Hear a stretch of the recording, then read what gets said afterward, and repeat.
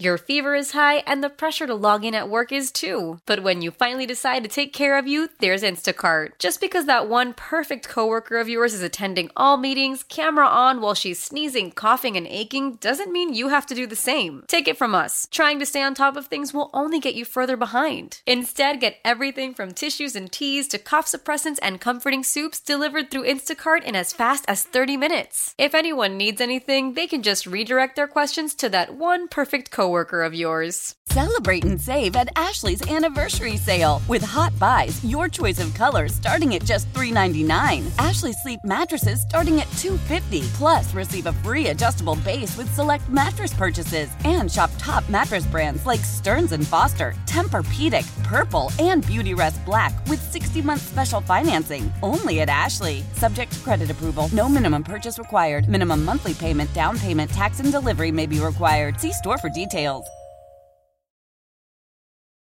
You're listening to the Extra Point Show with Sal Capaccio on WGR Sports Radio 550.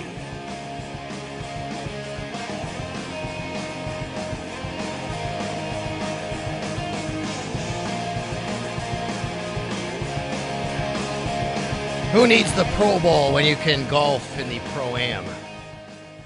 Josh Allen golfing in the Pro-Am. Did you see his the lineup there? Did you see that at all, Josh? No, not yet.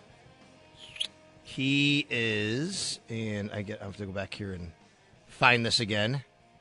He's got a bit of a Keegan Bradley, I think it is. He's golfing with. Ooh, okay. Yeah, that's fun. I found that I had it here somewhere. Now I can't find it anymore, but pretty cool. I mean, isn't it kind of funny that immediately it's like there was never even a thought. It seemed like, I mean, maybe they went to him, but Gardner Minshew is going to the Pro Bowl. I mean, Pebble Beach over the Pro Bowl, I would choose Pebble Beach. Like, come on. What are we doing? And it's not even a Pro Bowl game anymore. It's just a bunch of games. Right. Like, once you've been to one, I feel like you could just kind of be like, all right, cool. I'm going to go play golf with some professionals and, have a good time in the offseason. All right, let's see. Here we go. Josh Allen, hold on. Here is the official pairings of the Pro-Am. Josh Allen. Oh, let's see. We got some names here. All right. Here's the pro and amateur group. Let's find out a few of these. Greg Johnson, Egan, Doug McKenzie, Alex Smith with Mackenzie Hughes, Josh Allen with Keith Mitchell. Oh, yeah, Keegan Bradley with Tom Brady. Ooh. Keith Mitchell and Josh Allen all together. That's the group. How about that? That's the foursome. Wow. Bradley, Brady, Mitchell, and Allen, if I'm reading this correctly. That's what it is. Wow. That'd be a golf cart to be in. Yes. It's going to be cool. So we'll keep on top of that and watch how well Josh Allen does at the Pro-Am, but he's not going to be going to the Pro Bowl. This weekend, you have the NHL All Star Skills Competition as well. That's Friday night in Toronto. And then the game on Saturday.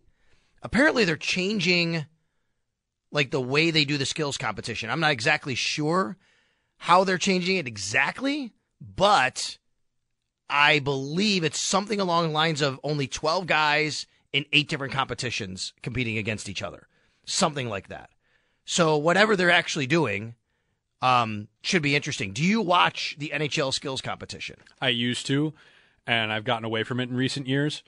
I'll have to check out the changes they made because I'm not 100% sure what the changes are either, but I used to watch it all the time. I loved Hardest Shot. I loved all that stuff about it. It was great. It was my favorite thing to watch as a kid. The game is horrible, though. Now it's not even a game. It's that tournament they do with all the divisions and everything, right? That is horrible. It was never really a game, if we're being honest. But hey, it was fun when there were 3 Sabres there. Yes. That was my shining moment, 2007, with Brian Campbell, Danny Briere, and Ryan Miller.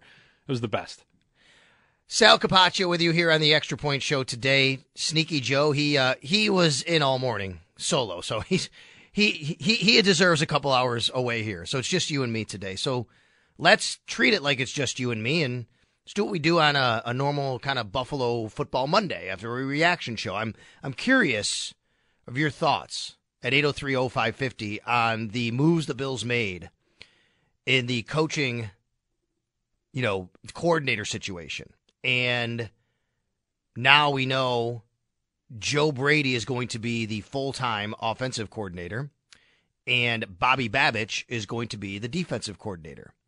And kind of where you are on those guys and what you think about, what the Bills need to do, if anything, in either of those philosophical areas, schematical areas, anything like that, if you'd like to give a call. But just the roster in general, there needs to be some sort of turnover here, right?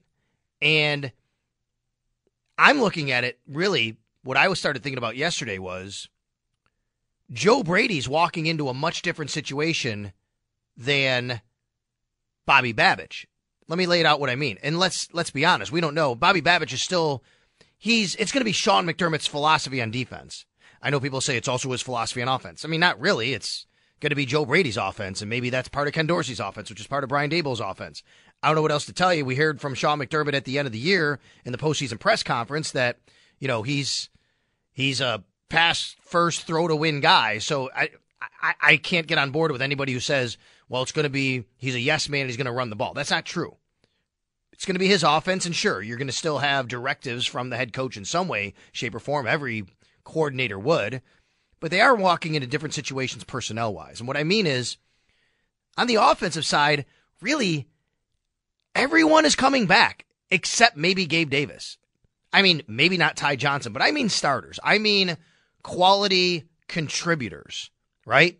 Folks, this offense is not going to change personnel-wise, which is part of the reason I think that they wanted to immediately get right back to Joe Brady as the offensive coordinator. Meaning, hey, we got this offense. He's worked with it. Let's just go. We don't want to stop and reset. They don't have to do that personnel-wise. You look at the free agents, the pending free agents in offense, and sure, could they wind up releasing somebody else, making a couple moves here or there? For sure, there's no doubt about it. But, I mean, if you actually look at the offense and the contracts that are up and the people who are coming back, it's not going to change much. They're going to add some parts. There's going to be some competition. You're going to get a Justin Shorter who's going to get maybe a bigger role, a chance to make a dent. You're going to get an Andy Isabella who's coming back to camp on a futures deal along with KJ Hamler. And yes, Gabe Davis is probably the biggest name on offense for sure, of a guy who might not be around anymore. But if you go, I tweet out always at Sal Sports. I always say tweet out. I think it's still Twitter to me. Twitter, X, whatever, Sal Sports, and I put the Bills roster up all the time, right? Which is, who's a free agent, who's not. The Bills have one equal rights free agent. That's Quentin Morris. So he's colored orange. That just means they have to offer him a minimum salary contract. They can bring him back. So I expect that to happen. But if you look at the free agents on offense, quarterback, a backup, Kyle Allen. Running back, backups, Ty Johnson, Latavius Murray, Damian Harris. And honestly, Ty Johnson's the only one there I'm even interested in necessarily bringing back. I mean, heck, Nyheim Hines is still under contract. Hines. Fullback, Reggie Gilliam, still under contract. Wide receivers, still under contract. Stephon Diggs, Khalil Shakir, Deontay Hardy, Justin Shorter. Okay, Gabe Davis and Trent Sherfield aren't. Then after that, folks, it's just David Edwards on the offensive line. That's amazing. Every other offensive lineman is under contract. The Bills have 5, 6, 7, 8, 9, 10. And then you have Richard Garage and they have 12 guys under contract on the offensive line. One not, David Edwards. And you could probably just get David Edwards back on a 1-year deal, I would think, pretty cheap. So what I'm saying is Joe Brady's walking into an offense that he knows who's going to be there. And yeah, they're going to tweak some parts. They're going to add some here or there. There's going to be 90 players overall. So you're going to bring people into the organization. But that's a far different situation than what's happening on the defensive side. Now, on the defensive side, I mean, I just talked about having, let me count this again. Hold on. Offensive lineman right now, under contract right now for the Bills offensive line. 1, 2, 3, 4, 5, 6, 7, 8, 9, 10, 11, 12. One of those guys is a pending free agent, David Edwards. Look at the defensive line. 2, 4, 6, 8, 10, 12, 14 guys currently under contract. 8 of them pending free agents. Only 6 actually are going to be a part of the team, officially as we know, in a couple of months. Von Miller, Greg Rousseau, Kingsley Jonathan, Ed Oliver, and then Cameron Klein and Elianku, who they signed to futures deals. That's it. The rest of them, Leonard Floyd, A.J. Epinesa, Shaq Lawson, Daquan Jones, Jordan Phillips, Tim Settle, and Val Joseph, and Poona Ford, all pending free agents. Linebacker. I mean, this might be, and you think about keeping Bobby Babich on, and what he's done with the linebackers, this might be the most important part and aspect of the team by getting Matt Milano back and what that could mean. I sit there and think about sometimes Milano and Bernard in a full season of them together. We got robbed of that. We had 4 games. And Bernard really hadn't ascended to what he became throughout the year. He was doing really well. Remember the game in Washington? He was phenomenal. He had the interception and the forced fumble and the fumble recovery. I think it was all that. I mean, so he was on track. But as the season went on, we really got to see what Bernard could do. And now you pair him next year with a healthy Matt Milano. Boy, I think that this linebacking core can be so good with those two. And look, you still have Dorian Williams, who I think showed a lot of promise, plays hard, plays fast. Balen Spector, who actually started in a playoff game against the Pittsburgh Steelers and then unfortunately got hurt. Like, he's on the right track. You can get Tyrell Dodson back if you want. Not sure if they're going to do that. They're going to want to do that, but sure, you can bring all those guys back. Cornerback, Tre'Davious White, obviously the question mark with his health, but you're pretty good there. Dane Jackson's the only free agent. And then at safety, there's got to be some roster surgery. We want to go back to that term. Remember that from hockey a few years ago? Roster surgery at safety.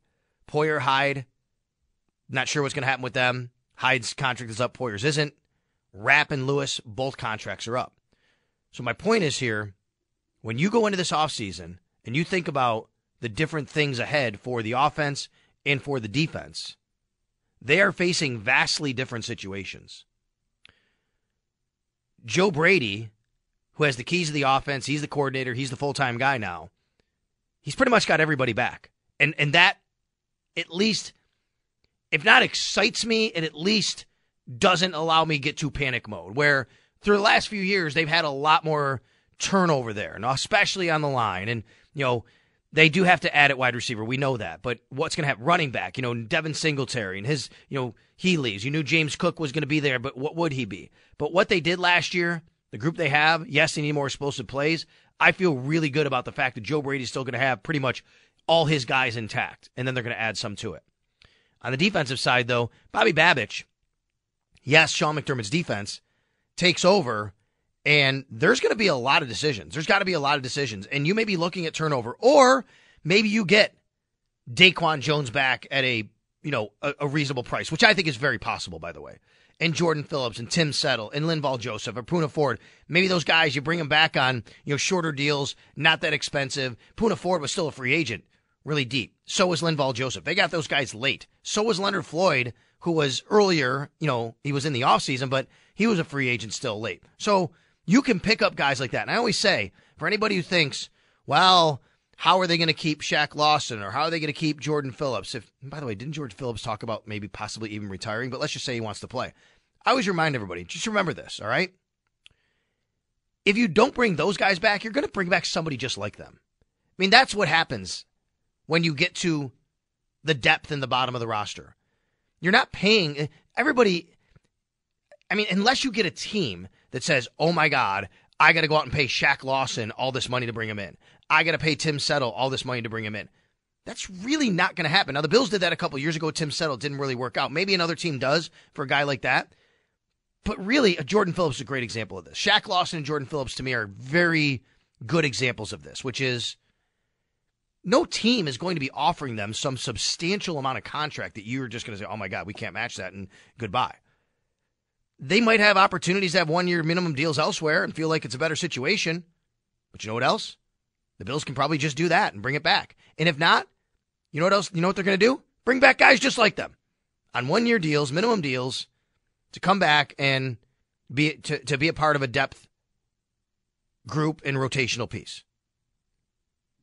So I think about Bobby Babich coming in, and I know he's not going to be changing the scheme. Let's just even say he's going to call plays, which we don't know yet. He's not going to change over the scheme dramatically. He's been in this scheme, which has been very, very good, by the way, that he helped produce 3 All-Pros over the last 4 years, Hyde, Poyer, and Milano. He's not going to be changing a whole bunch of stuff with the scheme. Personnel-wise, though, there's going to have to be some changes. There's going to have to be some decisions made. So, kind of just throwing it out there, nothing even specific to you today. if you'd like to join me, open phone lines right now at 803-0550.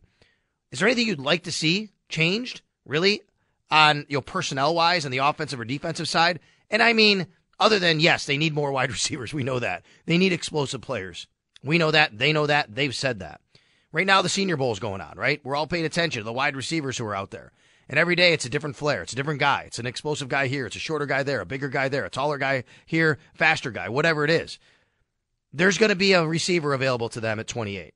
There's going to be a receiver available to them who they might want to move up for, like they have the last couple of years in the first round, like Dalton Kincaid, James Cook, and what they've done to kind of move around the board. There's going to be receivers. There's going to be receivers late. I'm an advocate for drafting a couple of them. Joe and I did the exercise yesterday. Under Brandon Beane, the Bills have actually done that. They've actually drafted 2 wide receivers, multiple receivers, twice. So it's not foreign. It's not like they wouldn't do it. But I think the issue has been, with a lot of, you would say, they just haven't done it early enough. Like we had CJ call the other day, and CJ calls a lot, and he said, they haven't drafted for offense. But they have. But, we got to the point where what he meant was they haven't drafted wide receivers high enough. They did draft Dalton Kincaid, who's a pass catcher. They did draft James Cook, who is a pass-catching running back. He's more of a running back, but he can be a pass catcher. Now you need to go attack wide receiver.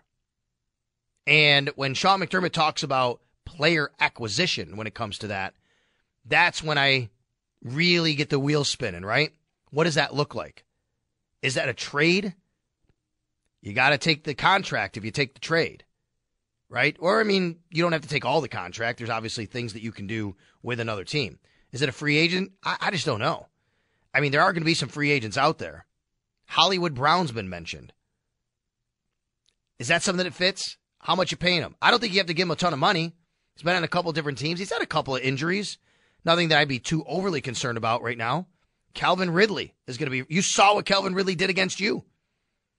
I think T. Higgins will be too much out of their price range. Michael Pittman Jr. is going to be too much out of their price range. To me, you can't go get these guys. Can you bring in a guy like Darnell Mooney? Maybe that kind of guy. How about KJ Osborne, who played his college ball right here at Buffalo before he transferred to Miami? Guy like that. How about Kendrick Bourne? These are the kinds of guys you're probably looking at. There's also a thought that if you're going to get that guy, why not just re-sign Gabe Davis? Well, because I think Gabe Davis is going to get a bigger contract than people realize. Somebody's going to pay Gabe Davis more than what a lot of people listening think he's deserving and is worth. And that's why I think it's going to be hard to keep him. For Gabe Davis to stay in Buffalo, I think he's going to have to take a lesser, to me, the way I read it, he's going to have to take a lesser deal than what will be offered to him elsewhere. And he does love Buffalo, and he'd love to stay here, but that's a tough ask for anybody. And that type of, you might only get one chance to really get paid, right? And if he has that chance, then good luck to him, and great. And I'm an advocate for that, and you support people and encourage people. Go out and do your best in life, and you have an opportunity by all means. And if that's the case, then Gabe Davis should take that. And I don't think the Bills are going to have an opportunity or the wherewithal, actually, to be able to keep Gabe Davis based on what I think he might get out there. It does remind me a little bit of Tremaine Edmonds last year. We got to this point last year, and there were a lot of people wondering, Tremaine Edmonds, what's he going to get in the open market? Could he come back to the Bills? And I always felt, no, there's some team is going to see his age, his ranginess, and they're going to go, look, he's going to fit perfectly for us. We're going to have him as our cornerstone middle linebacker for quite a while. And sure enough, that's what happened with the Chicago Bears. And in fact, it was right around this time. It was Combine Week last year. It was Combine Week last year when we started to hear a lot of rumblings that Tremaine Edmonds was going to really get paid and be the top paid linebacker on the market. I think it wound up like that. I think, Josh, if I remember right, Tremaine Edmonds did get like the most money of any free agent. They did sign Edwards as well, but I think Edmonds got paid more than anybody last year, if that's right. Yeah, I think I remember seeing that as like a headline, like towards the end of the summer of like, oh, free agency wrapped up, and here's the biggest paycheck. I think he did, and I'm not predicting Gabe Davis is going to get like the most money of any wide receiver. Who is that? Is that Pittman? Is that Mike Evans? We talking about Mike Evans. I don't know. Can you afford that? I don't think that's going to happen with Gabe Davis, but I do think he's going to be in the upper tier of guys when it's all said and done, and that's going to be tough. And to me, it's just like Tremaine Edmonds. And you just couldn't afford it, and it wasn't going to be something you're interested in. So they, had to let him walk, essentially. And it worked out okay, right, Terrell Bernard? But that's what the Gabe Davis situation reminds me of, which is it only takes one team. It might even be more than one team, obviously. But it only takes one team. All right, today on the Extra Point Show, at 11:05, we will get with Dan Dunleavy. Dan, of course, the play-by-play man of the Buffalo Sabres. It is the Sabres and NHL All Star break. We'll kind of reset the landscape for the Sabres, what to look ahead to, where they are right now. It's a tough spot, right? I mean, what's the goal now? What's the aim? I know that they would love to still get back in the race to make the playoffs, but it just seems way too far-fetched. But we'll get Dan's thoughts on that and where they stand and what they need to do over the next couple months before the trade deadline, before the end of the season, how everything shakes out, Jack Quinn's injury, what to do about that. So we'll get with Dan. We'll check in on the Sabres at the top of the next hour. Before that, though, at about 20 minutes from now, 10:45, I really invite everybody to listen in, and especially guys, no offense, ladies, but guys, because we're going to talk with guys getting screened and for cancer and colonoscopies. Yes, we're going to do that with Dr. Brian Betts from Roswell. Just going to spend 5 minutes with him on why it's so important. It's super important. You keep hearing all of us talk about it, the men of WGR right here on the radio station. You've heard commercials about it. You've heard us talking about it. And we're going to have Brian Betts on here for just a few minutes, just to kind of remind everybody why that's super important before we get to Dan Dunleavy at the top of the next hour. So Dr. Betts is going to be here in studio with me, and we're going to actually stream that on our Facebook page. So we'll actually have a little Facebook going on today, Facebook Live. It'll be at our Facebook page. That's facebook.com/WGR550. All right, let's go to the phone lines right now. Let's get connected with our fans. Let's go to Tom in Amherst. Hi, Tom. You're on WGR. What's going on? Hey, thanks for taking my call, guys. Yeah. I was just wondering, because the pass rush came out in the beginning of the season pretty good, but then once Daquan Jones and Milano went down, our pass rush, wasn't as good. So what my question is do you think with Milano and Daquan Jones healthy, we won't need to beef up our pass rush for next year?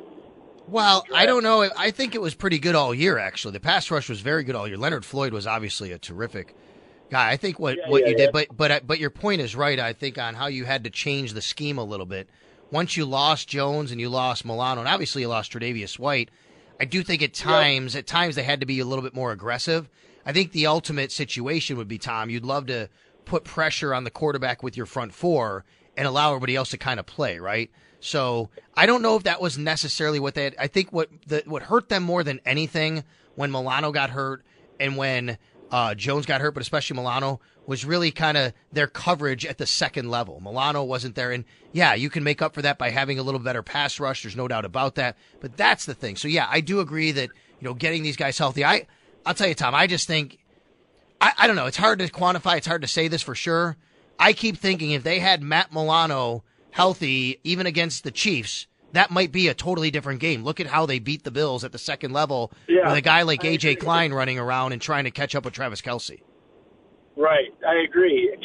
That's what lost us the game. We had no pressure on Mahomes at all. Yeah, that's right. That's right. And, it's not, Tom, that Milano is a pass rushing linebacker. He's not. He can blitz once in a while. It's what he can do athletically to allow other people to get home because he's covering the middle of the field. He's covering the second level. He can be a matchup guy, even on tight ends, and he's done a good job of that over the years, right? So that's really what it is. It's, hey, if I can have another guy in coverage covering the middle of the field, and I don't have an option, I'm Patrick Mahomes, now I go to my second option or third option, bam, here comes the pass rush. So from that standpoint, yeah, I keep thinking about Milano and Bernard and what they can be together. And by the way, they're going to be together for the next couple of years at least. I mean, Milano signed his extension last year, which puts him in Buffalo for 4 more years, now 3 more still. He's still got 3 more years left in his deal. And Bernard's still on his rookie contract, which doesn't expire until after the 2025 season. So if you want to think of something really cool, these are guys that won't even be at 30 years old yet. Obviously, Milano a little bit older than than Bernard. What is Milano? Let me just look at Matt Milano's age right now, because I think he could have been 30. I think he's going to be 30 soon. He's 29 right now, right? So, yeah, he's 29 right now. 29. He'll be 30 this offseason. But, man, I don't think anybody's worried about Matt Milano at 30 years old, right? He's still, look at what Fred Warner's doing at his age and playing at that high level. But Milano, too, even though he's coming off the injury, it's a kind of injury where a broken bone. He only played 4 games last year, essentially. He's going to have a pretty fresh body, I think, right? And that'll keep some off Bernard, too. So I'm just really excited about what these guys can do going forward and what their linebacking core can look like. 803-0550 if you want to jump on board. Do you have any comments, questions about what the Bills have done at their coordinator positions? But there are a couple other, still several other questions to be answered now from the domino effect of Bobby Babich as DC and Joe Brady as OC. So let's talk about that when we come back. I'll get to that here on the Extra Point Show on WGR. Your fever is high and the pressure to log in at work is too. But when you finally decide to take care of you, there's Instacart. Just because that one perfect coworker of yours is attending all meetings, camera on while she's sneezing, coughing, and aching, doesn't mean you have to do the same. Take it from us. Trying to stay on top of things will only get you further behind. Instead, get everything from tissues and teas to cough suppressants and comforting soups delivered through Instacart in as fast as 30 minutes. If anyone needs anything, they can just redirect their questions to that one perfect coworker of yours. How powerful is Cox Internet? Powerful enough to let your band members in Vegas, Phoenix, and Rhode Island jam like you're all in the same garage. Get Cox Internet powered by fiber with America's fastest download speeds. It's internet built for tomorrow, today. Cox, always building better. Cox Internet is connected to the premises via coaxial connection. Speeds vary and are not guaranteed. Cox terms and other restrictions may apply. Analysis by Ookla Speed Test Intelligence Data. Fixed median download speeds. US Q3 2023. Celebrate and save at Ashley's Anniversary Sale. With Hot Buys, your choice of colors starting at just $3.99. Ashley Sleep mattresses starting at $2.50. Plus, receive a free adjustable base with select mattress purchases. And shop top mattress brands like Stearns & Foster, Tempur-Pedic, Purple, and Beautyrest Black with 60-month special financing. Only at Ashley. Subject to credit approval. No minimum purchase required. Minimum monthly payment, down payment, tax, and delivery may be required. See store for details.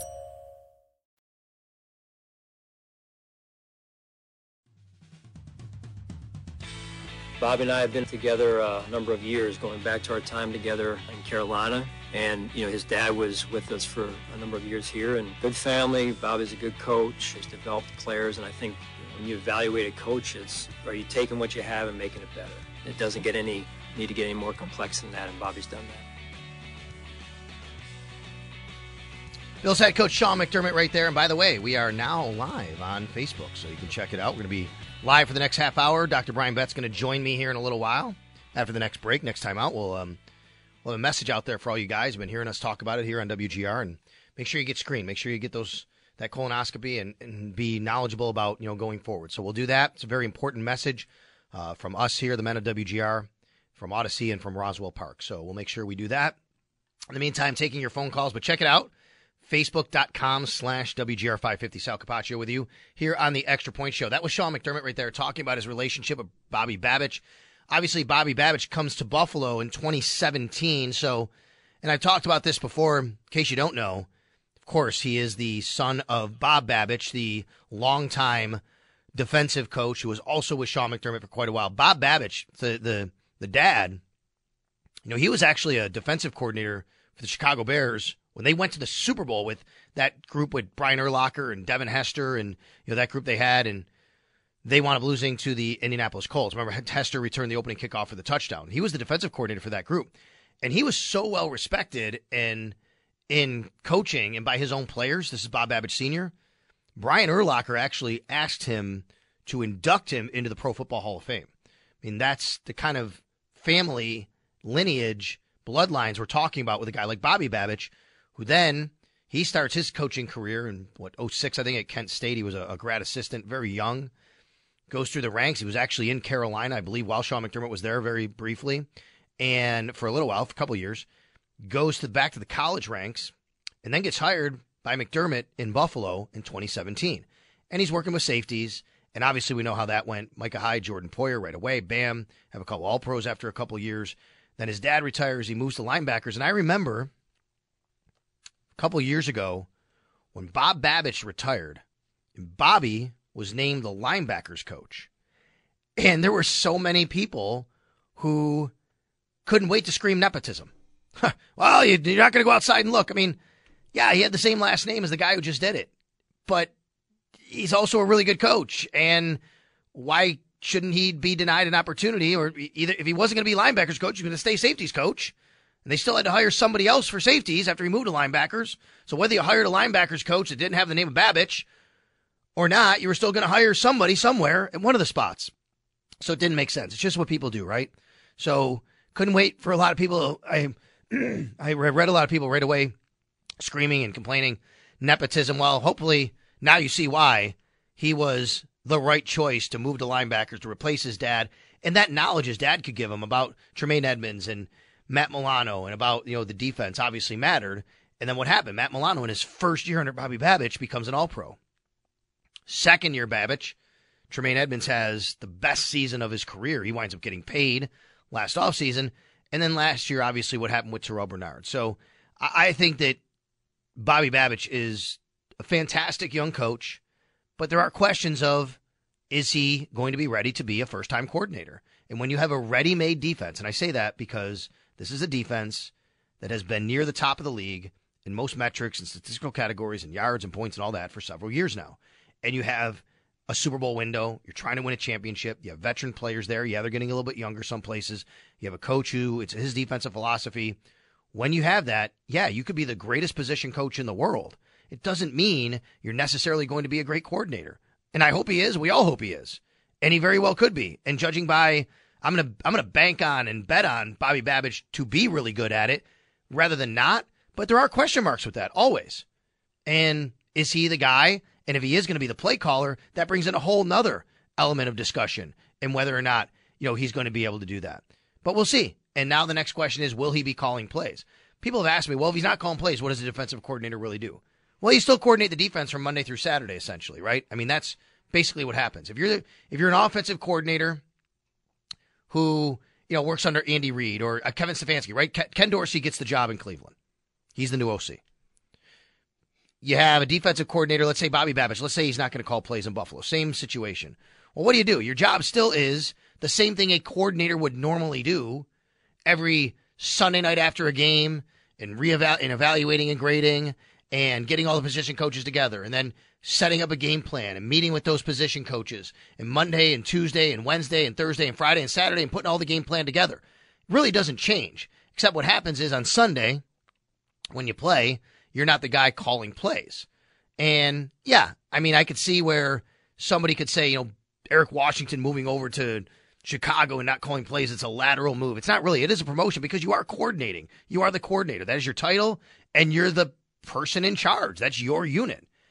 And if you're the person in charge not calling plays and the unit fails, you're still basically just as responsible in the eyes of so many anyway. So he's going to have a big role, obviously. He's going to step up. But now what happens to linebackers? We don't know who the Bills' linebackers coach is. Is it going to be Bobby Babich? Is he going to have dual roles here? Not really sure. Is it going to be someone else from the outside? How about, for the offensive coordinator job for Joe Brady? He has the interim tag removed. Who's the quarterback's coach now? Is that going to be Mike Shula?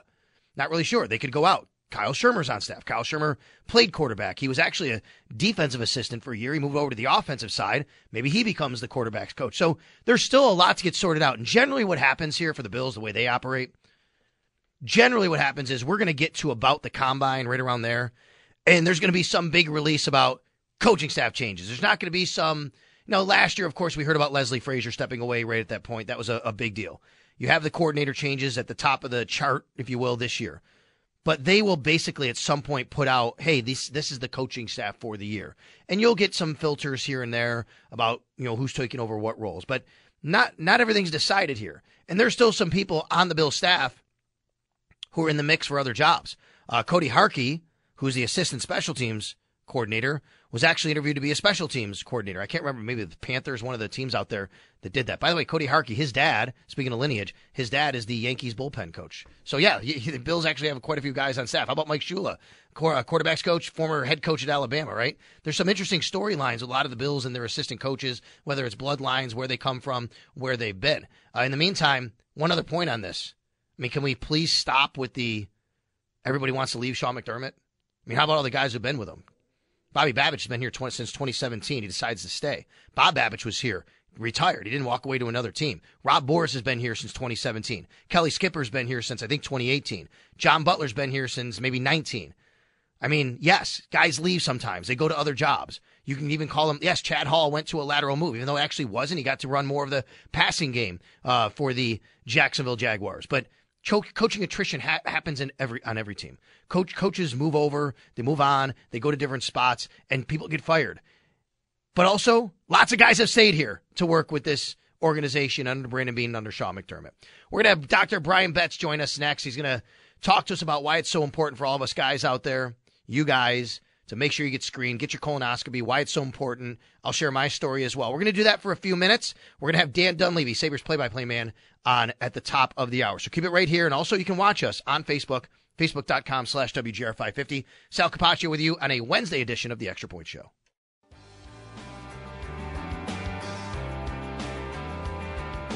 All right, welcome back to the Extra Point Show here on a Wednesday. Sal Capaccio with you. We are live on Facebook right now. Check us out. You can see my smiling face. Make sure my hair is looking good today, but going to bring a guest in as well on Facebook, facebook.com/WGR550. You've heard us talk about it here on WGR. You've been hearing some of the ads. We've been running commercials and PSAs, if you want to call them that. You've heard me talk about it. No, the other men of WGR. We've partnered with Roswell Park, and of course, Roswell, one of the leading cancer centers in the entire country. One of the newest focuses in cancer treatment is cellular therapy, which supercharges a person's own cells to fight cancer. Now, Roswell Park was one of the first centers to study this new approach, and they're going to be home to New York State's first hub dedicated to the study and use of these exciting new therapies. Dr. Brian Betts is one of the several pioneering experts who built this approach, and right now he joins me in studio here on WGR.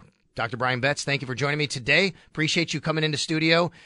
We could talk a lot about you and your background, and we'll get to that because you and I are very similar. You're a drummer. You've been in radio. But, man, look at you now. I mean, you're one of the pioneering experts to this new type of therapy. Thank you for being here. What brought you to Buffalo to be a part of this? I'm glad to be here.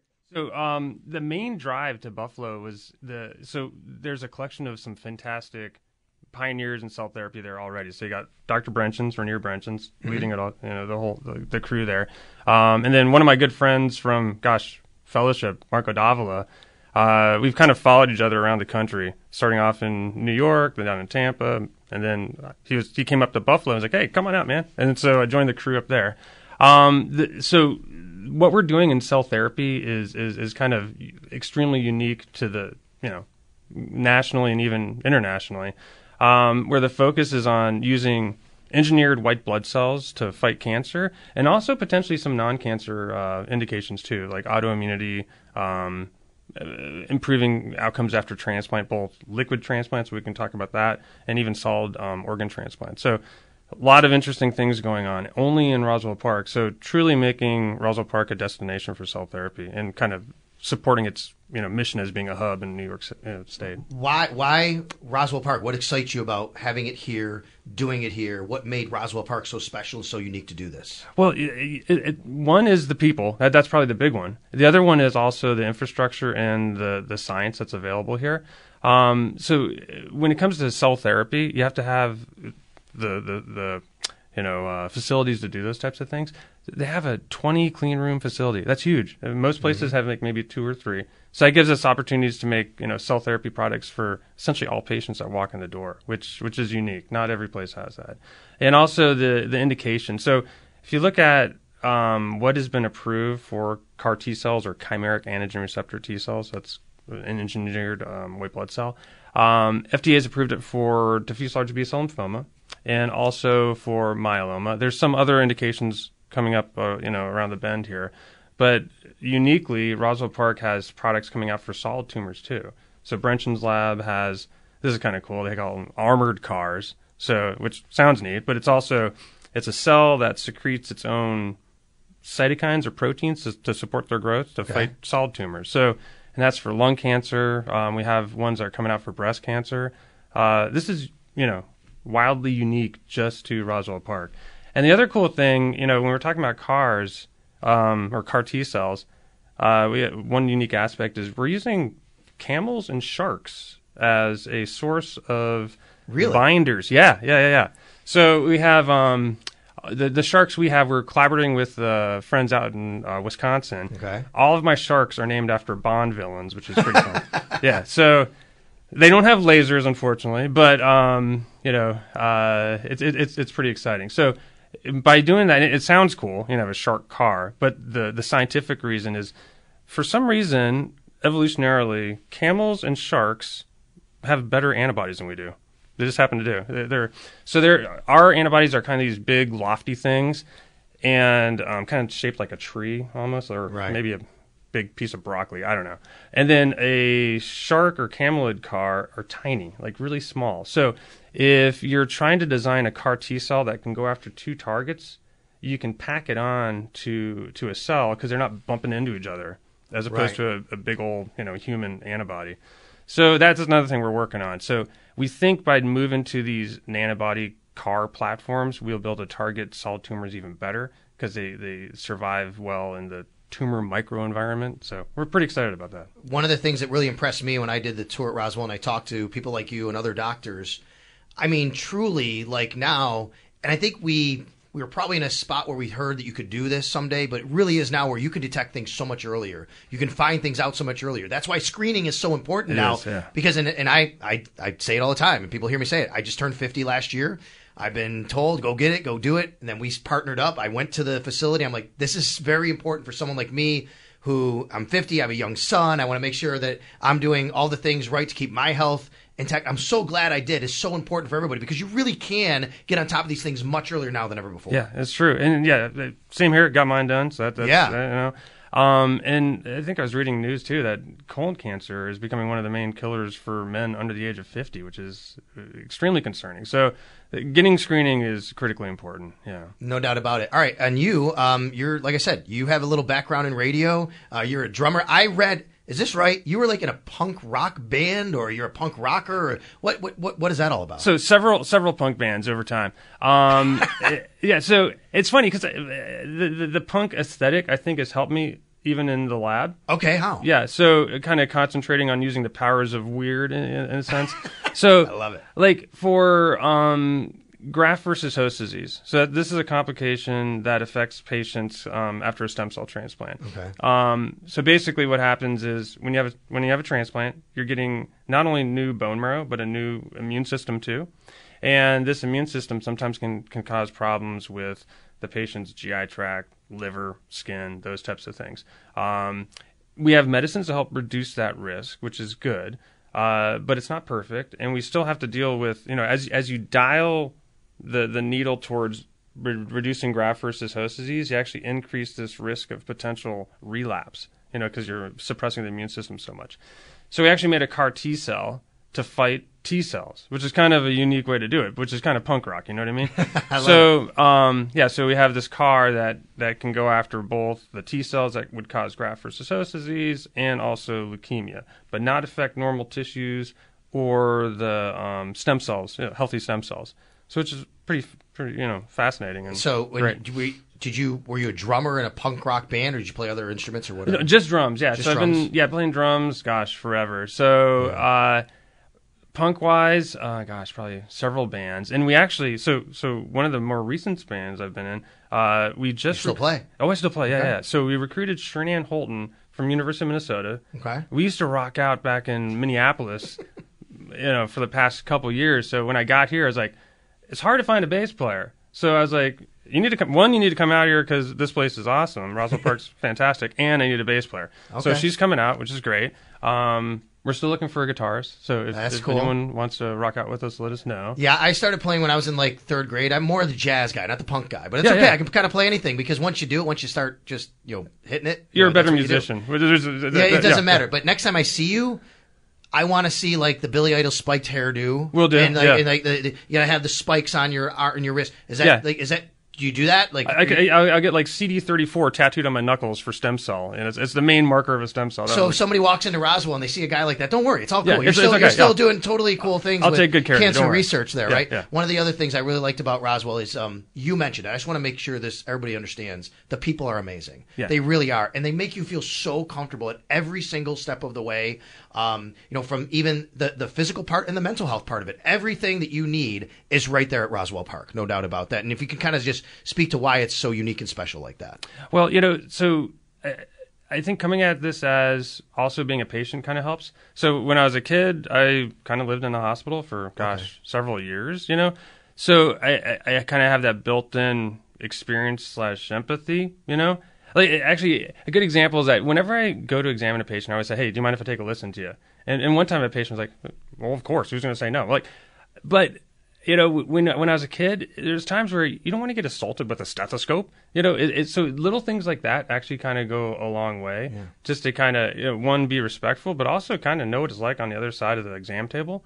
It's I think that helps a lot. So having empathy, so it's not just, a nerd and with a stethoscope and a white coat, so it kind of goes a long way. And, having the science part of it too, because we're physicians, and many of us are physician scientists, meaning we work in the lab, which is kind of neat. So we can go straight from the bedside to, find what the problems are, bring it to the lab, fix it, and then bring it back to the patients, which is pretty unique. So, that's, you got a lot going on, both on, just the human side of the thing, but also the science side, which is unique. And let's just wrap this up by bringing it full circle. Give 30 seconds to everybody listening out there, men 45 and older, why it's so important to get screened and, what they need to do. Yeah, so in screening for several things. So colorectal cancer, get your, colonoscopy. It's easy to do. You probably want to remember it. I don't remember. It was easy for me. I will tell you that. I didn't know. The stress of thinking about it was way more than actually doing it. Well, the prep might have been. Yeah, that's all right. It's okay. Still what is even as bad as people say. It wasn't. Yeah, that's true. And then also, prostate cancer screening, also critically important too. It's just, these are things we can do that are, a little bit of time, but they go a long way. And, taking care of yourself is critically important, No doubt. Yeah. Take care of those drums, man. Keep rocking. Keep doing what you're doing. Love what you're doing over at Roswell. We're going to be here with you guys every step of the way, and you with us, and we really love the partnership here at Odyssey and WGR. Thank you. Dr. Brian Betts joining me in studio here. Up next, Dan Dunleavy, play-by-play man of the Buffalo Sabres as the NHL and the Sabres are on their All-Star break. Thanks a lot to Dr. Brian Betts. Old Man Winter here. If I had it my way, it would stay winter all year long. Short days, wind chill, black ice, and a good polar vortex. Oh, heaven. Wait, is it getting warm in here? Your cold snap is over, Old Man Winter. Spring has arrived. Spring. Spring is here, which means it's the perfect time to get away in the Hyundai you've always wanted. Visit the Hyundai Getaway Sales Event, where you can get great deals on all of our award-winning Hyundai models, like the tech-filled Tucson and Kona, as well as the spacious Palisade. Enjoy wherever you go with the peace of mind that comes with America's best warranty and 3 years or 36,000 miles of complimentary maintenance. But hurry in, these deals won't last. Add more joy to your journey at the Hyundai Getaway Sales Event. Now get 0% APR or up to $1,500 bonus cash on the Hyundai Tucson. Now during the Hyundai Getaway Sales Event. Offers end soon. Call 562-314-4603 for details. Love the flexibility of working in all sorts of places? Well, working on the go seamlessly requires a strong network like T-Mobile. We have America's largest 5G network, so whether you're on a video call at the park or uploading large files at the coffee shop, we have the 5G speed you need. Whatever takes you on the go, T-Mobile's got you covered. Find out more at T-Mobile.com/network today. Coverage not available in some areas. See 5G device coverage and access details at T-Mobile.com. After the end of a good fight, you deserve an ice-cold reward. Modelo is the mark of a fighter. You've earned this rich golden lager with a crisp, refreshing taste. Because you know, the bigger the fight, the better the reward. You put in the hours, the energy, the tough labor. You are a fighter, and Modelo is your reward. Modelo, the mark of a fighter. Drink responsibly. Beer imported by Crown Imports, Chicago, Illinois. The Extra Point Show with Sal Capaccio on WGR Sports Radio 550. To the goal line, Duclair. Out there with Barabanov. It's back to the point. The shot well wide, and now Buffalo can break out. 3 on the attack. Quinn drops it. Cousins with the pass. Peterka shoots and scores from the far circle. J.J. Peterka is California dreaming. And the Sabres are up 4-2 with 15:27 to go in the third period. He's not good.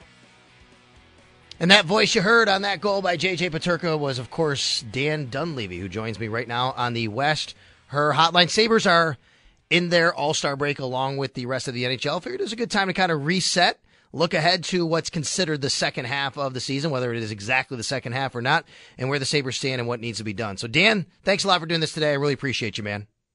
Hey, no worries. Reset's a good word. Yeah, no doubt. Yeah, no doubt about it. All right, well, where does that begin, right? Because obviously this team is in a pretty tough spot. They got a lot of teams in front of them, a lot of points to make up if they want to climb back into this playoff race at all. Now, last year we did see them kind of make that surge at the end of the year, and I'm sure that the organization would love to do that. It's also a spot where if you spend so many resources trying to do that and making moves, you might hurt yourself down the road. So how do you balance out what they need to do kind of going forward here? Yeah, it's a good question because you've got a team that you've seen, as you mentioned, go on a tear, and against the exact same peers that they'll be facing. There's not a lot of change when you look at National Hockey League rosters. If you want to compare them to the National Football League, usually you could go over any lineup and see maybe a couple of role players, and if a team is lucky, they've acquired maybe a top-notch goal scorer. But for the most part, you get your core nailed down like the Sabres have, and this is true for most teams. And then you tinker with your bottom lines, and you look for those kind of players to, whether it's help defend a lead or whatever. So, Buffalo's in a position where they've got the same core guys right now, minus Jack Quinn, of course, who's out for a few weeks with that injury and post-surgery situation. But I think if we had the answer to that one, we'd be able to tell you how many points they'd get and what kind of a tear they can go on. But at the end of the day, from where I sit, I can tell you, and obviously being close to the team, but also looking at it from a realistic point of view, do they have the offense that can lead a team to go on a run of 6 or 7 games and win that many games straight at some point here in the next week or two, without a doubt? Do they have the completeness of that, from your top 6 to bottom 6, to defend as well as score and make sure you keep the puck out of your net and not leave it up to just your goaltender? I think that's something that the group is still trying to grow into, that kind of identity. But offensively, they've got the horses to do it. There's no doubt about it. And as you know, in the National Hockey League, it's a streaky game. If you get guys who start filling the net here and getting on a bit of a roll, even though that's what people have been waiting for, there still is runway to do that here. And if they can do it, they can make things interesting. To your point, with the number of teams that you have to also have ahead of you falter significantly to make up not just a 9-point differential, but to make sure, you can gain those. Let's say you gain 7 of those 9 points, but then you need the teams ahead of you to also drop 7 of their next 9 just to get even with them. So it's a tough spot. It's a position they put themselves in. But again, if it turns into a case of do they have guys that can put the puck in the net, sure they do. I think it's the totality of their game they're still trying to nail down. One of those guys is the guy that we just heard you call the goal on. That's J.J. Peterka. What a fantastic season he's turning in, right? He's on pace for about 35. I'm just trying to do the quick math in my head. That's a really, really nice jump for J.J. Peterka. Unfortunately, his running mate in Rochester now injured again in Jack Quinn. But what have you seen from Peterka? Why has he had this jump? Well, it's interesting. Every time I talk about Peterka, whether it's with Razor or anybody else just around our group, the first thing I bring up is I wonder if he realizes how good he can be when he really starts to grow into his game, because obviously he's so early in his career and he's relying on just raw talent right now. And for him, that's his speed. I'm not sure if he realizes the full potential of how strong he can be. This guy is built. He's got a frame on him that's got to be tough to knock off the puck. He's quick. He can shoot the puck, as we see. And I think if he continues to develop a real fearless attitude about going to the net he's going to continue to draw penalties like he did as we saw on the California trip. He's going to continue to get scoring opportunities, and it's up to him to capitalize on them.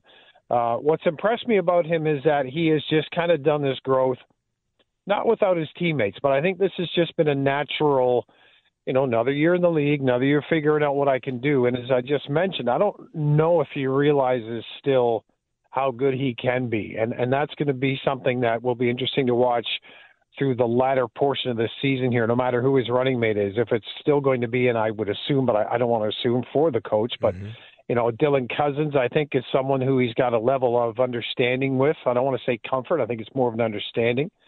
I think Dylan's played a lot better of late as well. Agreed. And then whoever you put as the third person on that line, if that is the line that's kept together, the two out of three, whether it's a Yuri Kulik or a Zach Benson, I'm not sure where they might look here, but I just think JJ is a guy that is, I don't know, he's just done it because he can. Now, what's he going to do when he figures things out about, I could literally go here every time and nobody can stop me without taking a penalty, or nobody's going to literally stop me from getting to the net. It's just a matter of me getting the finishes. So, that's what I've liked, what I've seen about him. What I'm intrigued about is where's he going to go with this, because that's really going to be up to him.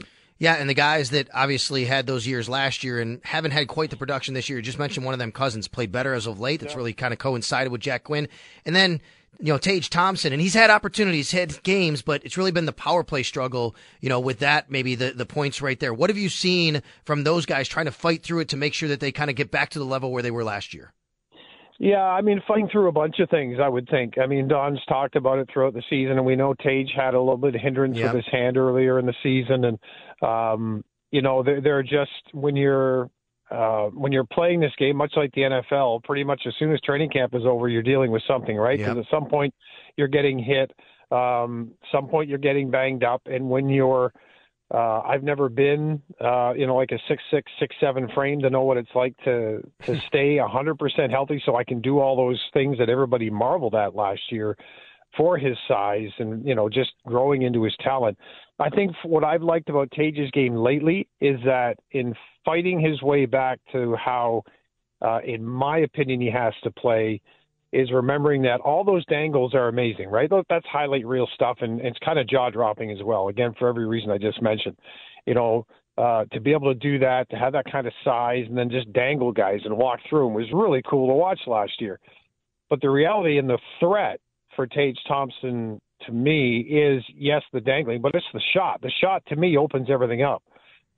It's a little bit like everything you talk about with the Bills. It's, what else opens up that aspect of the game that allows Josh Allen or the Bills, whatever aspect of their game, to be successful? So for me, what I've liked about Tage over the last little while on the power play is he gets the puck, he shoots it. Now, it's the responsibility of everybody on the other side of the ice to make sure that you've locked down the boards on that side, because, as you know, if Tage is going top corner far side, if he doesn't hit it, that puck's coming around, and it's either going to be out or you're going to trap it on the wall, keep it in, or at least have a shot to do that. So for me, Tage needs to just keep shooting the puck. You're shooting the puck at 99 or close to 100 miles an hour. Do it. Rip it. Let it go. If I had that talent, I'd be whipping it by the goaltender's ear early in the game often, and I'd try to get him flinching in any possible way, much like a lacrosse game. But, for me, Tage, shoot, and maybe that opens other things up as well. If they're going to back off because you're shooting, it gives you more ice to maybe walk in and do some of those things that you were accustomed to doing last year. Dan Dunleavy joining me here on the West Her Hotline. All right, let's take a look at the goaltending, I think, going into the year. Now, if you had said to me, of the three guys, one of them is going to kind of emerge as the number one. I think I would have picked UPL as the third guy on that list, to be quite honest with you, Dan. His ascension as well, but it hasn't necessarily coincided with maybe what some of us thought Devin Levi could become, and I think that's unfair because he's obviously so young and the expectations are right there. But just how do you handicap where you see the goaltending right now and where it can go? I promise you this is the truth. And who knows where UPL's game goes from here, but it is certainly on the right track. That was the guy I didn't want to see anybody give up on too soon, was Ukko-Pekka Luukkonen, based on his trajectory to the National Hockey League, based on how it took him a little bit to climb at each level, but once he made the climb, he became a best at his position. And I think we're seeing now where he's made the climb in understanding the National Hockey League in where to play the position, how to play the position, and how to play it kind of a passive-aggressive approach where he's not jumping around the crease to make saves. He's just there. There's times they're going to get beat, whether it's a low glove or top shelf, whatever's going to happen. But for the majority of the shots, he's there. He's anticipating the play. And for me, when I see Luukkonen making stops, and this is the same pretty much for every goaltender, and I know you understand this, when they're making those stops and they're on the edge of the blue paint and they're not backed into the net, that to me just shows a confidence that they're starting to read shooters, they're starting to read plays. So to me, it's not a surprise that Luukkonen's done this. I think he's done it throughout his entire career. It's obviously the hardest step to take. But, you know, he had to wait for the opportunity. Obviously, you mentioned the Devin Levi situation. Devin came into the league, and he took the city by storm, and he earned every opportunity that he got based on how he was playing. And the thing that I like about Devin is his attitude away from the game as well. I mean, this guy is dialed in. Mm-hmm. And I think I really do subscribe to, without being the general manager or coach, I subscribe to Devin Levi playing as much hockey as possible over the next half of the season. And if that means it's Rochester, that means it's Rochester. Let him play. Let him feel like Superman. Let him feel confident. Let him feel invincible. Let him get everything that you want in that position in his head, and then see where you go from there. And at the same time, you know, you've seen what that's done for Luukkonen, and you just want to kind of keep that role going there. So we'll see how they handle the position down the road here. I'm sure there'll be ups and downs between Rochester and the Sabres. But right now, UPL, love what I'm seeing, and Devin Levi, go dominate. That's where I see it. Let's look big picture a little bit. They have a lot of their core pieces under contract, right? They gave out some contracts last year. The one that's coming up is Casey Middlestad. He's the team's leading point scorer right now. We've seen a jump in his game. How important is he to this roster, to the core, and how do you handle that situation with him being an RFA, do you think? In terms of puck possession, I know you look at possession numbers in the NFL. In terms of puck possession and winning the puck off of board battles, which is 80% of the National Hockey League, you watch a game and just look at the majority of the game where it's played. It's the battles on the wall. And Casey Middlestad has realized a strength in his game, and that is it. So when there's a puck battle on the wall, just think of the number of times you see Casey as the guy that comes away with it. He came into the league wanting to be a goal scorer, as all shooters do, right? And then you start to realize you start to go through a phase of what is my role here if I'm not filling the net. Casey, I think, has realized his role. I don't want to say he's settled into it, but there's an understanding of what his strengths are. And he's more often the guy to win that battle, look for line mates, distribute the puck. So to me, that is an important avenue for this hockey team going forward, because you need the puck first of all. You got to have someone that can get it to the guys, whether it's Tage, whether it's Skinner, whether it's Alex Tuck, whether it's Quinn, whether it's Peterka. You got to have a mucker on the wall that's going to come away with those pucks. Otherwise, you're going to look down the road and think, oh, we need one of those guys. So did it take a while for Casey to evolve into this role? 100%.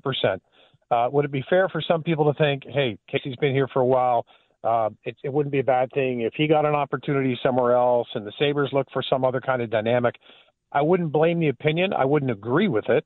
I also like that there's a fire and competitiveness between guys like Casey and Rasmus Dahlin who are close, but they bring out a dog in one another that not a lot of people see. That dog comes out of practice and away from the rink. I know Casey's kind of a mild-mannered, and when he talks, there's not a lot of fire and brimstone from him, but there's a real competitor in there. He's a feisty guy, and I like it. And I think he and Ras really kind of bring that out in one another. So I like him. I would, hope that they can keep him around for every reason I just mentioned. If they decide that, and if Casey decides too, it's a two-sided story here that there's another path to be taken, then so be it. What if we do get Kulich up here for Jack Quinn? What have you seen from him in the short stint, or even the time you've watched him in Rochester? Yeah, someone who's trying to find their way, I think. You come out of a World Junior Tournament, and again, amongst your peers who are your age, it's a little bit easier to be a boss. And then you get to the American Hockey League and certainly the NHL, but let's stick with the American Hockey League as professional hockey. A lot of people think about being sent down to the AHL. You're playing professional hockey against guys who have been in the NHL and guys who are fighting again like dogs to get up here. So it's not an easy league, even though some people want to make you think it is. And what I've seen is a guy who's just kind of coming off of that World Junior Tournament and trying to find out how to have that same vibe or mojo at the professional level. And I think at times That's not been the, I don't want to say not the easiest thing, but it's certainly been a bit of the puzzle that he's been trying to figure out. So is the game there? 100%. I haven't seen how much, I'm going to assume he puts a ton of work into it because I know the coaching staff down there, but a lot of it really does come the same as in your game in football. It's the preparation before the game. How have you prepared yourself to play the game tonight, and how are you handling the moments when you don't have the puck? That's the big thing for hockey. We just talked about Casey Middlestat. So I haven't seen enough about Yuri when he doesn't have the puck. Obviously, when he has it, he can score. But I would be very much on side with him being, if they want to call somebody up here with the absence of Jack Quinn, I would be very much okay with giving him, more than just a 2 or 3 game run with a spot perhaps on a line like that and just let him be himself. Obviously, there's defensive responsibilities in this game at this level that you have to be quicker on and understanding of, but let him go find it a little bit here. Well, you've got a few weeks to do that. I would certainly personally like to see it. If it doesn't happen, you've got other guys, obviously Benson or whoever you want to slot in there. But I'm a fan of seeing Cooley for a few more games at the NHL level to see what he's got here. All right, let's talk league. In the East, what team? Give me a team that you think has been playing above what you thought they would in their expectations, and a team that kind of hasn't gotten there yet that we need to keep an eye on. Okay, well, Buffalo's the latter one. For sure, yeah. And I mean it. I mean, I think you ask anybody in the Eastern Conference, I agree. Who's the team that hasn't given you what you thought? I mean, you ordered the sandwich, and where's the meat? Everyone's still waiting for that, that whack of meat in the Buffalo sandwich. So I'm going to answer that even though this is a Buffalo interview. But the team, I think that for me, I just continue to think, holy cow, look what he's getting out of him, is the Philadelphia Flyers. Sure. Obviously they're playing a really committed style of hockey. Coach Tortorella is holding guys accountable. And I think, listen, this is coming from a Tortorella fan, and I know the entirety of his career. But the reason I'm a fan of him is because he demands a certain level of compete and commitment to how to do your job. It's not unlike coaches you deal with on a daily basis in the NFL. Yep. If you don't bring that compete, if you don't come to do your job, then John Tortorella is going to let you know. It could be through benching, ice time. It can be through a stint in the American Hockey League, if at all possible. And I just like the way he's handled the team this year. I like the way he's not specifically called out players for a reason to a fault of the team's performance, but more so of a I can't remember the player at the moment, but it was just a few weeks ago how he mentioned, well, you did this to so-and-so. What was the reason for it? He said, well, I really felt he reached a plateau here, and I need him to get above that. So we're going to work with him on that, but we're going to do it this way. So to me, that's coaching. It's not giving up on a guy. It's coaching a guy. So the Flyers, for me, are the surprise team. The not surprise part is just people say John Tortorella has a shelf life. Yeah. If so, then the shelf life is perfect timing for Philly. Nobody expected this from the Flyers. Nobody predicted this at all. Are the Toronto Maple Leafs built well enough to win a Stanley Cup this year? I don't see it just because there's too many questions in net for them. And I think defensively, there are, based on games that we've seen and games that I've watched, fair enough, too, away from the game, our own games, that there are still defensive holes in their game that when it gets to playoff time, if you do shut down Matthews and Marner, then you're relying on Tavares, which is fine, but he's not, the spring chicken would be the term, I guess, anymore. Yeah. You're going to need a lot of gas in the tank come that time. So it's, as you know, it's a different style of game. It's the one league, I don't know if people would say it about the NBA, but when you get to NHL hockey playoff time, it's a completely different league. Yeah, that's right. The league doesn't want to hear me say it, but it's from what is perceived to be called and what is not called to what you can get away with to the battles. All the things that happen in playoff hockey just change. And for the Toronto Maple Leafs, do they have guys that can score a ton? Yep. Are a couple of them simply amazing? Yep. Do they have a totality of a team that can win a Stanley Cup and that depth? I'm not 100% sure on that. Speaking of Toronto, this weekend is the All Star game, the skills competition up there. Are you an All Star skills guy, game guy? Like, how much are you going to be dialed into this? You know what? It's interesting you say that because years ago when I worked at the Fan in Toronto, and we used to talk about this all the time, and I said, you know what? I'm just not into the All-Star game anymore. And then I said, hey, dummy, you're not the 6 to 10-year-old, to 13-year-old, 15-year-old kid, right? That's what these events are built for. That's who they're built for. And they're built for sponsors, which we desperately need and love in all of our sports. But at the end of the day, kids don't care. We care. You know, we talk about game plans. We talk about goals above expected. We talk about saves above expected. You know, you're talking about running routes and who ran the proper route, and rightfully so, because that's all part of the game. The kids want to see Josh Allen. The kids want to see, right, if he's healthy, Gabe Davis. They want to see Stephon Diggs. The kids want to see Rasmus Dahlin and Dylan Cousins and Quinn and Peterka and Jeff Skinner. They love them. They absolutely love them. And Tage Thompson and Alex Tuck. They don't care about the stuff we talk about. So to me, that's what the All-Star game is all about. It's getting the best talent in the world on one stage. Go have some fun with it. So, yeah, I'll be dialed in for some of it for sure. I do not take any of it seriously whatsoever because the next time I have to work with Razor and understand his descriptions of what's happening on the ice, then I started getting serious again. What do you do this week? You kind of recharge your batteries? You doing anything special to get kind of ready for the second half and the run and get back at it? Yeah, this is dog day. The dogs are getting. I got to go. I keep getting a call buzzing on my phone here. It's our little beagle that's apparently ready at the spa. There you go. I love it. I got Bandit in the back of the car. We're at the fairgrounds over here in Hamburg. We went for a walk around the parking lot because there's no snow here. Nice. So yeah, it's just recharge coming back from California, which was a 2 out of 3. Should have been 3 out of 3 trip. Got another tattoo out there of Bandit, so it was a successful trip for me anyway, and the team. I think 2 out of 3. If they can win 2 out of 3 for the rest of the way, they could make things interesting. So small bunches for me, but break time. You have no time for a break. You got to cover a man. Are you allowed to call the Super Bowl, or is it the big game? We can call it the Super Bowl. We can't make money off calling it the Super Bowl. We can't have like a sponsor or some sort of ad or something like that. You know, I mean, there's all these different rules. But you're right, man. The NFL just owns the calendar, right? It's like we go right into Combine, Senior Bowl, then Combine, then free agency, then owners meetings, then draft, then schedule release. I mean, the NFL's kind of figured out how to keep everybody talking about it year round and keep people like me busy year round. Yeah. And can I just say, for Bills fans, as the guy who came into town 11 years ago and lives here now, this team is not far off from winning it all. I really mean that. And I think, if I can add, I just think it's a depth at position situation for this team. You know, if you had a healthy Gabe Davis, you had a healthy Milano in your linebacking core leading that defense, I think things would have been different enough by 2 or 3 plays that we'd be having a discussion about the big game / Super Bowl. We're not making any money off of our words coming up. So, you know, I don't think you're miles away from it. I literally think you're maybe 2 plays on defense and 2 plays on offense, and you're there. And to me, that's pretty darn close. No doubt. And before I let you go, you talking about this reminded me of something, a combined football and hockey here. And I got this stat. I'm going to give you a stat of the day for you. You might already know this. I'm not sure. This was given to me by Dave Naylor. Do you know Dave?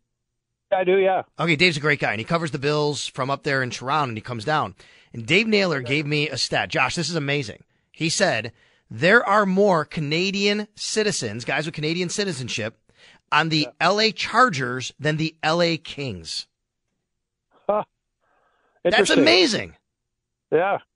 Interesting. I'll have to start watching Chargers games. There you go. And I went and I looked, and it was right. It was like 6-5 or something. There's like 5 Canadians on the Kings. There's like 6 guys on the Chargers that have Canadian ties. It's incredible. Well, as you know, being a guy growing up in Southern Ontario, there were Bills fans everywhere. Yeah. And, you know, I know the battle between Leafs fans and Sabres fans. The irony is many of those Leaf fans are Bills fans when they come down here, and they just change their jerseys and they join the group. And the tailgate's like, hey, didn't I beat the crap out of you like 2 weeks ago at the arena? Yeah, but now we're voting for the same team, so good on you. All right, listen, man, thanks for doing this. I know you got your dogs there and you took some time out of your day. I really appreciate it. Back at it February 6th at home, Sabres against the Stars at 7 p.m. and right here on WGR on the Sabres Radio Network. Thanks a lot, Dan. Hey, no worries. Tell your wide receivers to be as good of blockers as they are catchers, all right? That matters. You got it, buddy. Thank you. Thank you. All right. Yeah, no doubt. Dan Dunleavy, great guy there. He'll be on the call and all the calls, of course. Sabres getting back after it on February 6th at home against the Dallas Stars. They got a lot of work to do. I'm not holding my breath they're going to do it, but I'll watch and I'll see. Maybe you come out with a win, then you get another win, and if you stack a few, you never know. I'll say the same thing I said last year about the Sabres, kind of in the same situation where they almost did it. They almost got it to the finish line. It doesn't matter who's ahead of you if you just keep winning. If you just keep winning, it doesn't matter how many teams you have to pass. You'll pass them eventually. You just got to win. Yes, there are a lot of teams there. But I said the same thing last year, right around the same time. You got to win. Just keep winning. If you keep winning, those teams can win here or there. They're not all going to keep winning like you, right? That's not going to happen. So you got to make sure you win. And then along the way, you pick one off here, you pick one off there, you keep jumping them. Not going to bank on it happening necessarily, but it might happen. All right. We do have time for more of your phone calls. 803-0550. Let's do it when we come back here. Sal Capaccio on the Extra Point Show on a Wednesday on WGR. We'll get back to football and touch on some more hockey as well. And anything else that's on your mind, really. As we turn the corner into the new year, a lot of people are looking to get healthier. That includes Hero Bread, who have just launched their new recipe using heart-healthy olive oil. Hero Bread serves up 0 to 1 grams of net carbs, 5 to 11 grams of protein, and high fiber in every delicious serving. Made with natural ingredients, Hero Bread supports gut health, promotes weight management, and helps maintain blood sugar. All with no compromise on the taste, texture, and bready goodness you expect from your favorites. Now they're listening to their fans and updating their recipe with olive oil, an antioxidant-rich oil that's been shown to reduce cholesterol and minimize the risk of heart disease. Try it today with code HERO10 for 10% off your purchase at hero.co. That's code HERO10 for 10% off at hero.co. Tecovas is a terrific boot brand, and they're bringing a fresh perspective to heritage boot making. So they've carried forward all the time-honored traditions and quality you find in a great pair of cowboy boots, but they've innovated on comfort, style, and service. As someone who tries to pursue a minimalist lifestyle, I highly value quality over quantity, and I'm telling you, you can't find a higher quality boot than Tecovas. Their Western boots for men and women are handmade from the most premium leathers with over 200 time-honored individual steps. Also, did I mention that they are Austin designed, Texas tested, and handmade down in the boot-making capital of the world, Leon, Mexico. And also, if you've ever wondered if you can pull off cowboy boots, which is something that I was thinking, you should pull on a pair of Tecovas and you'll see. Just do a quick search for Tecovas on social media and you'll see how adorably styled these boots can be. Visit tecovas.com, that's TECOVAS.com, and point your toes west. Leading Ladies, a concert in celebration of Women's History Month featuring Kelsey Ballerini, Meghan Trainor, Elle King, Christina Perry. At the King's Theater in Brooklyn, New York on Wednesday, March 20th. Tickets are on sale now. You don't want to miss this amazing night of music dedicated to uplifting women's voices. With Kelsey Ballerini, Meghan Trainor, Elle King, and Christina Perry. Odyssey's Leading Ladies, presented by Olay Body. Buy your tickets now at kingstheater.com.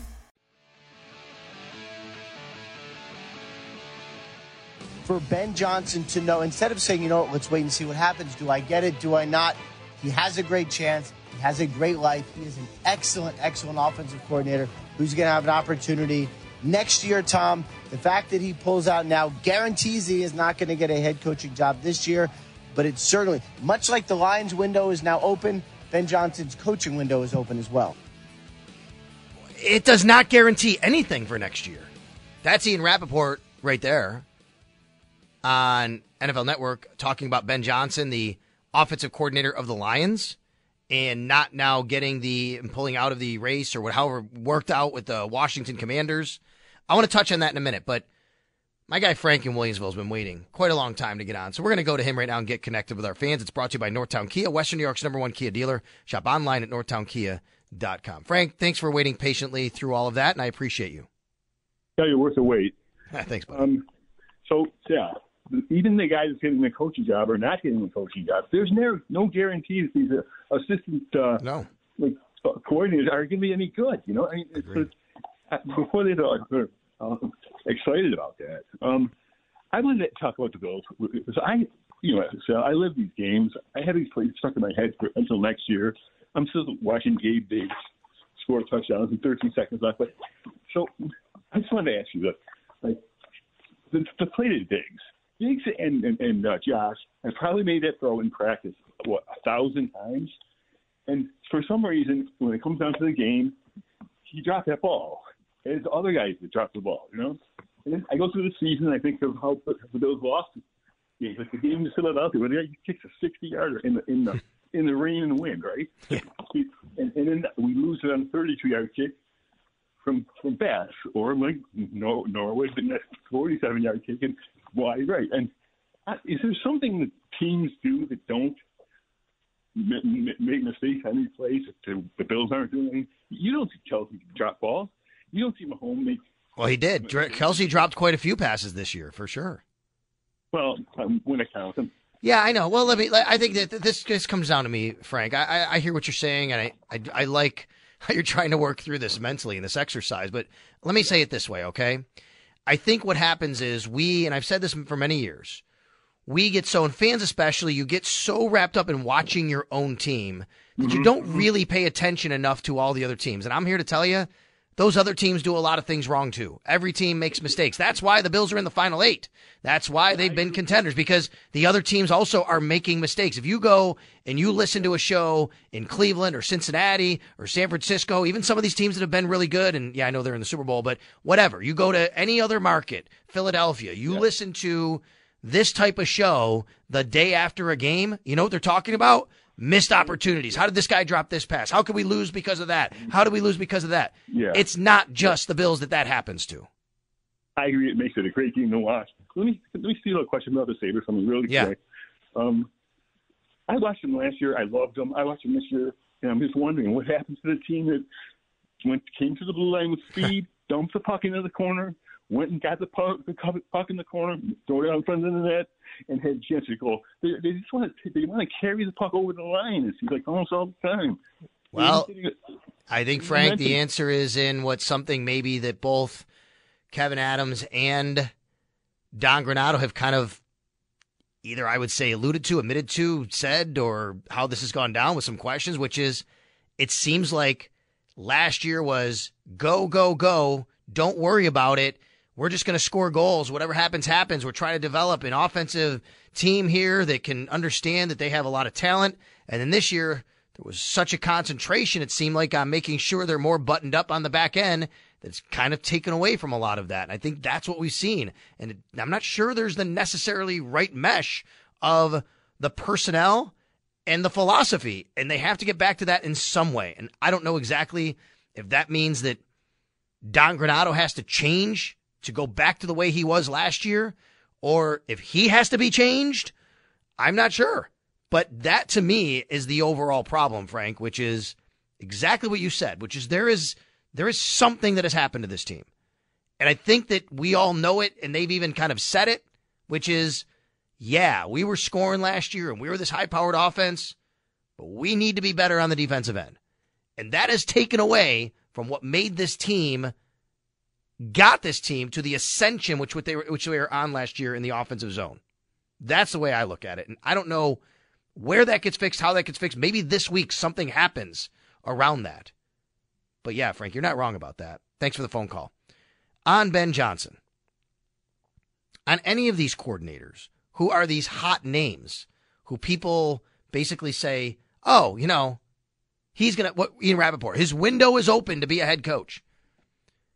I mean, there is no guarantee at all that Ben Johnson is going to be a hot head coaching candidate next year.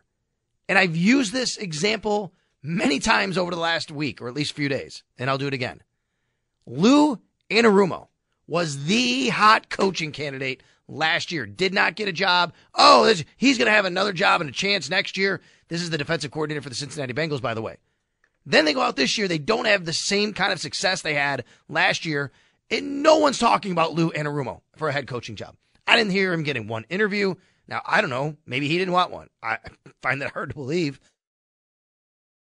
But he wasn't in the mix for any of these jobs. And Ben Johnson, I totally respect. If Ben Johnson, he will have his reasons for not wanting to take a head coaching job this year, not wanting to be in that final or take himself out of the running, whatever. And I respect that. Anybody, that's his own personal decision. Whether that's, we really do love it in Detroit, we don't want to leave here, we have great relationships here, we got a good gig. Great. Hey, we're making enough money. My wife doesn't want to leave. All that. I have no problem with that whatsoever. But if Ben Johnson thinks, it's all good, I'll wait for a better opportunity next year, brother, that's not necessarily guaranteed to you. And we have seen that. I mean, Bill Belichick didn't get a head coaching job this year. Mike Vrabel didn't get a head coaching job this year. From what we know, right? I mean, like, the Commanders are still out there. They could actually have one of these guys. There's no guarantee here. So, yeah, I want to kind of push back. And Bobby Slowick, right? Same kind of thing. Bobby Slowick, I think, did an amazing job with the Houston Texans offense. And it is great for him to have another opportunity to work with Deshaun Watson and to run that offense again. I'm sorry. Did I say C.J. Stroud? Thank you. I said Deshaun Watson. Sorry about that. I had Watson on the brain for that. C.J. Stroud. And you guys know I love what C.J. Stroud brings and what he can be. And that's a great opportunity for him to go back there. There is no guarantee there's going to be the same success because you know what's going to happen this offseason? Teams like the Bills, who play the Texans next year in Houston, teams like the Bills are going to be watching a lot of film over the summer on C.J. Stroud and the Texans offense and what they've done and how to stop them and preparing for them. Now you have a year of film on Bobby Slowick and C.J. Stroud and the Houston Texans offense. Now you have a year of film on, or a couple, I guess, on Ben Johnson and the Detroit Lions offense and what they're doing. Teams are going to be ready and more prepared maybe to play them. And sure, they could go back and light the world on fire and they could be great at what they do and have all these records. And yep, they're in line to be a head coaching candidate. They're in line to all these jobs again. But when Ian Rappaport comes out and says, like we heard the clip, yeah, the coaching window on Ben Johnson has opened. It doesn't have to be. It could be closing. This could have been his one opportunity. You don't know that. We'll see. We'll see where it goes.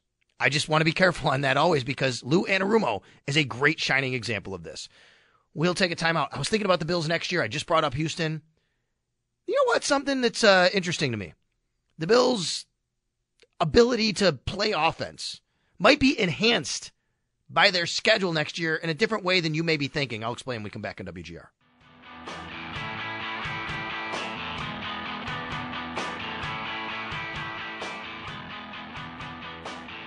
Are you a fan of The Office? The show The Office? I have not seen The Office. Come on, what? What are you talking about, dude? I know. It is amazing, right?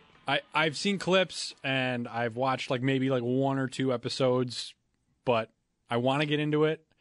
I've never seen Parks and Rec. People make fun of me for that. I haven't either. My girlfriend's on me about The Office because I hadn't seen Friends, and that's her all-time favorite show. Yeah, we watched it all the way through, and it was her 6th time watching it. And now she's like, okay, now we got to do The Office. So I'm going to get on that. It's on all the time. Last night, if I'm just scrolling through it, there's nothing else on, I will just watch The Office, right? It's just fun, and it's funny, and I'll remember episodes. And last night they had one on called Healthcare. And in the episode, basically, Michael Scott, the manager of the branch, he always wants to be liked, so he told his employees, at the end of the day, you're going to have a surprise. And he really didn't have anything planned yet. He was just trying to make them feel better.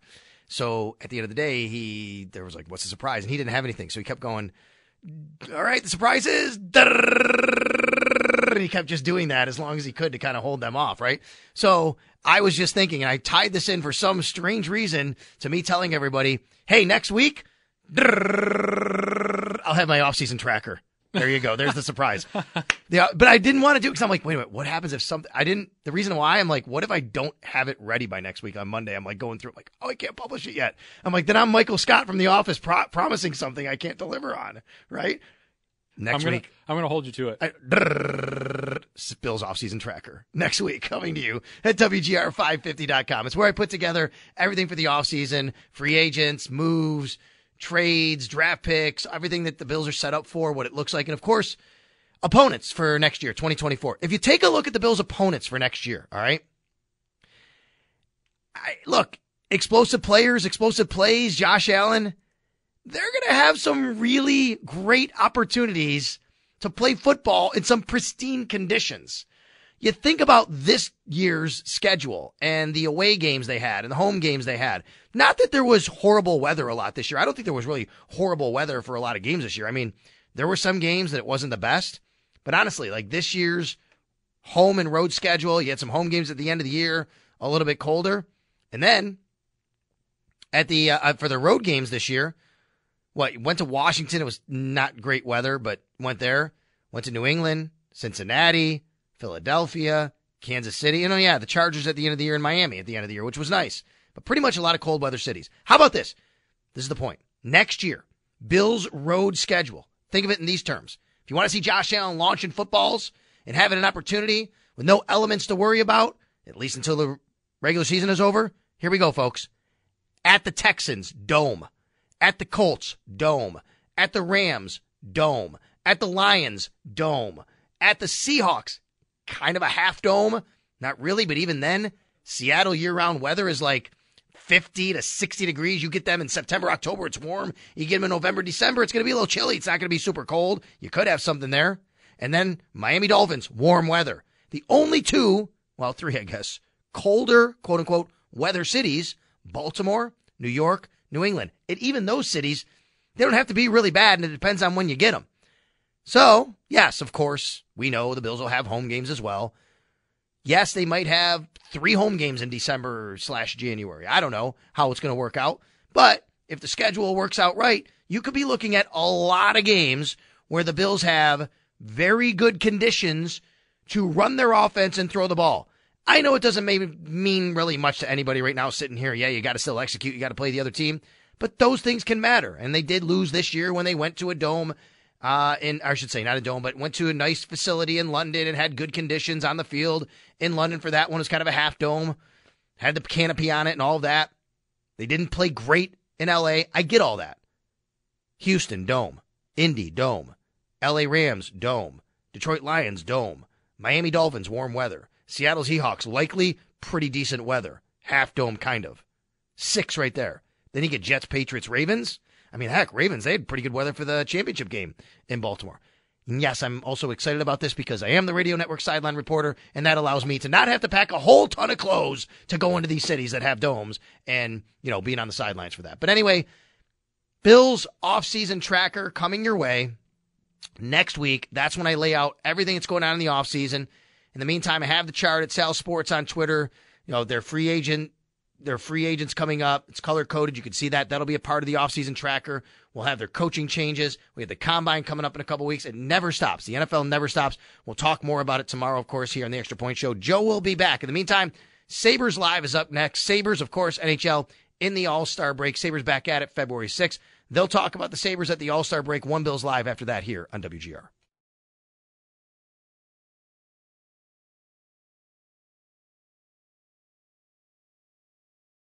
Celebrate and save at Ashley's Anniversary Sale. With Hot Buys, your choice of colors starting at just $3.99. Ashley Sleep mattresses starting at $2.50. Plus, receive a free adjustable base with select mattress purchases. And shop top mattress brands like Stearns & Foster, Tempur-Pedic, Purple, and Beautyrest Black with 60-month special financing. Only at Ashley. Subject to credit approval. No minimum purchase required. Minimum monthly payment, down payment, tax, and delivery may be required. See store for details.